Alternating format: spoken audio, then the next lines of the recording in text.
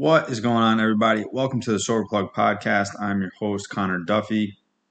If you or a family member needs help getting sober, you can contact my number. It is 203-917-8862. Again, that is 203-917-8862. I'm glad to be back. I took a little week off. Nothing too crazy. Just been really busy. Got a lot of things coming. Really excited about what the future holds. But like I said, glad to be back today. Something I want to talk about is the topic of cravings. Do cravings ever go away? Do the urges to use ever leave? And when you're early in sobriety, obviously it's very, very difficult. The cravings can be overwhelming, and it's not easy. It's not supposed to be either, because we're so used to living a certain way that we are programmed to think a certain way and to act on certain impulses and behaviors and emotions. So it's very, very it's standard to have a lot of cravings in the beginning. And honestly, I mean, even into a year, a couple of years, some people 5 years into sobriety, they still struggle with cravings. So it is normal. But the topic is, like I said, I want to address the idea that is our cravings forever? Do the urges ever leave? And my answer is yes. I know for me, I really struggled. Right, like I said, like the first year was tough. I wanted to use, I wanted to get high, and it would be kind of silly to think that those cravings wouldn't be there. I think into my second year, I mean, I almost relapsed in my second year. So obviously the cravings and the urges were still there. But I would say after about 3 or 4 years, I really haven't had cravings, at least not like serious ones, since. And it's not because there hasn't been hardships in my life, and it's not because it's been quote unquote easy, you know. Um, let's think about what a craving is, what an urge is, and why they happen.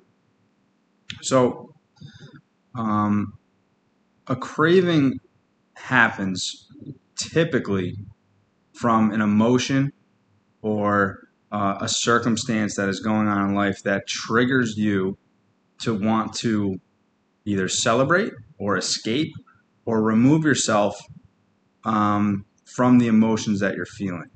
Because typically we are getting high to avoid something.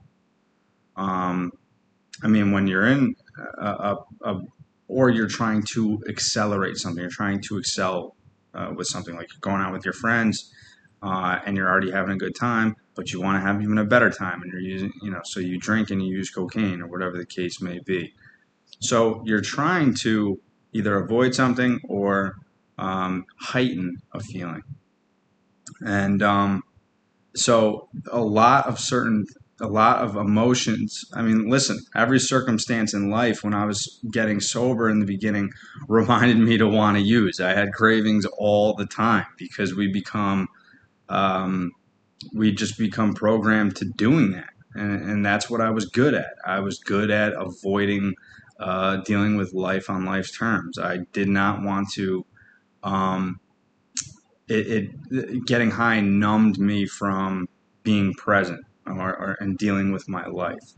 So whether things are going really good in your life or things are going terribly, it could be a reminder to use. Even going to a ball game, even going to a baseball game or a wedding or something like that where that environment can remind you of using, it could be a trigger. So you're not going to just have cravings when things are going bad or things are difficult in life. They come when things can be going really well, and it could be a tremendous moment in your life. So now that so just think about it. Like when you're having a craving, there's something going on where you're trying to either avoid something or heighten an experience. And I mean, even think about it when people are like, well, when I'm bored, I want to use. Well, it's because you're trying to avoid something something within yourself. You can't sit in silence. You're not comfortable having something to do. And when we get high, that is something we're doing something to take us out of dealing with ourselves. I remember when I was first trying to get sober, I really had a difficult time being quote unquote bored or not having things to do. And that's why I really needed to spend a lot of time going to meetings, um, hanging out with my support system, and working. I worked a lot of hours in my first. Luckily, I got a job in my first week of sobriety, and it really saved my ass. It really kept me busy, took up a lot of my time, and and it was hard work. So I was exhausted by the end of the day. But so anything, what I'm basically trying to say is anything can be a trigger. So if you understand that you're going to have to find ways to deal with life on life's terms and expect to have these feelings of wanting to use, but battling through that while building a support system, it is key. It is very important, because I think a lot of people almost expect, well, when I get sober, I want life to get good and I want everything to get better. And that is obviously the goal, but we also need to understand that it takes time. It really does take time, and it takes patience, and it takes acceptance. And that is tough. That is very tough to grasp because of the nature of addiction. We are so used to getting things quickly and immediately and when we want it. I mean, that's what addiction is. We are trying to escape something. We want to get high. We have an easy button to press, which is buying drugs. That's the easy button to get what we want. And we find ways to do it. That is the instant gratification. That is the nature of using or partying or doing whatever. We get that immediate result with no effort, no work involved other than getting money for it. So in life, we need to understand that life does not work that way. Things must be earned. A little acronym I like to use is for time is TIME, which is things I must earn. And if you and I had to develop the mindset that if I want to have a good life, if I eventually want to be in long-term recovery, not to focus on long-term recovery, but if you just want to recover day in and day out, you want to focus on your sobriety each and every day, you need to realize that it is a process.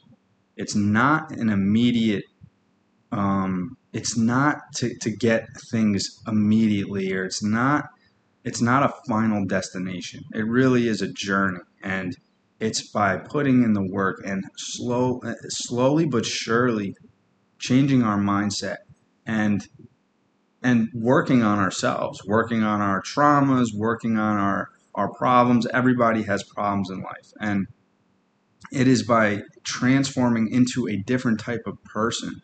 And it's I use the term cure. I don't. I'm not even going to say the word cure, but solving the problems that we're trying to run from, which will then in turn make us want to use less, because as we start to realize that the things that we've been running from aren't really us, but we need to turn into a different person and to figure out why it is that we use, and we start to love ourselves for who we are, then we're able to move forward without relying on drugs to make ourselves feel differently or relying on alcohol to make ourselves feel differently.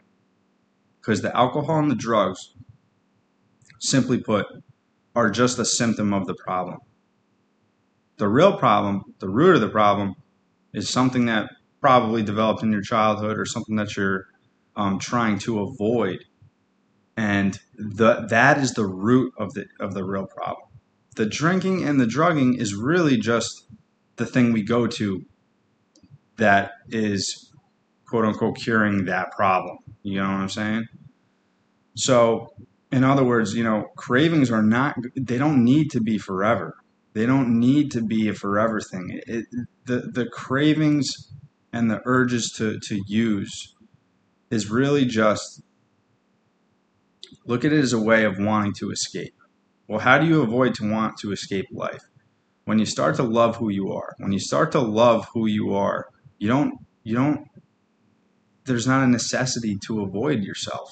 There's not a necessity or a overwhelming urge to want to escape reality because you can accept things for what it is and you become proud of who you are. Now, I'm also not saying that cravings don't just pop up every once in a while. They're also at random sometimes. You could be, I've had times where I was, where I'm driving down the street and it's a beautiful day, and a sudden thought might come in where it's like, oh, well, like a joint would feel really good right now, or like, a drink with a friend would feel really good right now. Like those thoughts, they're kind of at random. You know what I'm saying? They can happen when things are going really well. But what I'm talking about is those deep cravings, those urges that just you can't escape, that it's stuck in your head and you really want to use. Um, those are not forever. It does not have to be forever. But it also doesn't just escape. It doesn't just disappear without putting work in, you know? Think of it this way.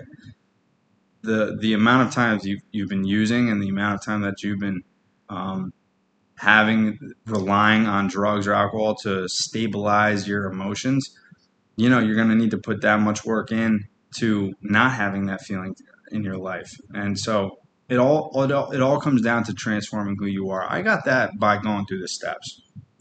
AA is a part of my story, and of course rehab as well. It does not need to be a part of everyone's story. Not everybody likes AA. You know what I'm saying? And that is totally fine. There are 100 different roads you could take to recovery. But what I have noticed in people that do recover and they do get sober is there needs to be a transformation. You need to become a different person, a person that is living with dignity and respect and self-love. And the way that we do that, like I said, is by solving our problems that we've been running from, whether that be going to therapy, whether it be, this is the most important thing, is getting a community of people that have been through the same shit, which is people that are sober, you know, and getting surrounded by people that are going to give you good advice in life and will be there for you whether shit is going really good or really bad. You want to know how you know if you have a good set of friends or not? It's by people that you can tell bad news to and you could tell good news to, and they'll be there for you.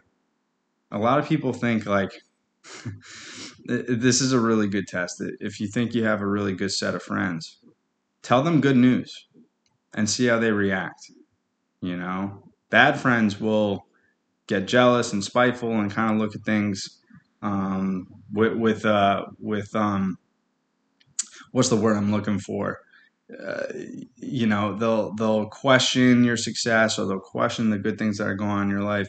But people who are supportive will be happy for you and celebrate with you.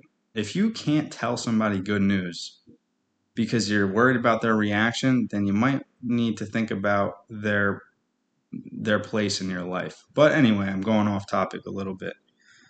But yeah, I know a lot of people do they think that the cravings and the urges are forever, and I just don't see it that way. And I think for a long time I thought it was going to be a forever thing as well. Until I realized, like, you know what, a lot of the shit that I'm running from isn't actually who I am. It's just a story I've been telling myself. There's many different reasons why we all use, but I think the biggest thing for me, it started when I was a younger kid, and I always felt like I didn't have something that other people did, and I felt like maybe that was a big. I felt almost excluded, like I wasn't the same as everybody else. And obviously, as I got older and I got sober, I started working on some of these things and my anger. I mean, I had a really big anger problem as a kid. Anger and resentment was a big one, and as I started to realize these things that I made up in my head that I believed as a kid that they weren't even true, that wasn't even actually what was going on. and those belief systems um, did a lot of, they did a lot of damage into my youth, and that is the reason why I wanted to escape so much. So once I realized that this wasn't my truth, this wasn't actually what was going on, I started breaking these belief systems within myself that fed into my addiction so much, which then in turn made me realize, well, maybe I need to develop some new belief systems. Maybe I need to live with some humility, and I need to start building myself up and treat myself with some self-love. We're all worthy. We're all people worthy of love and respect, no matter what background you're from, no matter who you are, we are all people that deserve love and respect. And a lot of people that use don't believe that. I know I did, I didn't think very highly of myself. So once I started to realize that that wasn't true, I was able to kind of live a different lifestyle. You start treating yourself in the way that you're gonna start to treat yourself um, in a way that you're rewarding yourself. And what I mean by that is, so like today, for instance, what my morning routine looks like and what my day looks like is all built towards becoming my best self, because I have self love. I want to accomplish things in life. So I'm trying to constantly build something for myself. It all starts with the morning routine. It all starts with going to the gym and listening to an audiobook, or watching something on YouTube that is useful for my mind, my mentality. And I meditate in the morning. I make sure I eat a healthy breakfast. Like, these are all the things. They're not exciting, but because I have self-respect and I care for myself, I have these disciplines in place to continue to build myself up and to continue to feel good about who I am. And doing these things each and every day are a major step in that process. It's an ongoing thing. When I was getting high, I promise you, I was not doing these things because I didn't care about my physique. I didn't care if I was learning things every day. I didn't care about reading. I did not give a shit about meditating or developing a spiritual side. These were things I did not care about. So if I want to become a different person and I want to look at life through a different lens, I need to start doing things that I I haven't done before, and I need to start working on myself in a different way. So I do. Just look at cravings as it's a sign. It is a symptom of something deeper that is going on. And like I said before, it is not these thoughts that just randomly pop up in our head. That happens. That happens sometimes. Sometimes you just get the random thought where it's like, where the hell did that come from? Where did I get the thought of wanting to have a drink or wanting to use? I mean, nothing even crazy is going on in my life. So sometimes those things do pop up. Remember this: you're not responsible for the first thought. You're just responsible for the second thought. Meaning, you're not always going to be. It's okay when that first thought comes, but what are you going to do after that? You don't have to feed into a thought. You don't have to feed into a craving or an urge to use. We can always do something to get out of that mindset, whether it be contacting a friend, going for a run, reading a book, praying about it, meditating, whatever. You got to do something. Move a muscle, change a thought. Do not sit with fucked up thoughts, because it's not going to do anything for you. So um, I do want to just reiterate that if you're going through a hard time, look at the big picture, zoom out, look at where you are in life right now and where you want to go. Where you are right now is not forever. It doesn't need to be if you don't want it to be. So that's all I got for today, guys. I hope everybody's having a tremendous day. Um, like I said before, if you or a loved one needs help, needs assistance getting sober, you can contact my line. It is 203-917-8862. Again, that is 203-917-8862. I hope everybody has a great day. Have a great start to the week, because it is Monday, and I will catch you guys on the next one.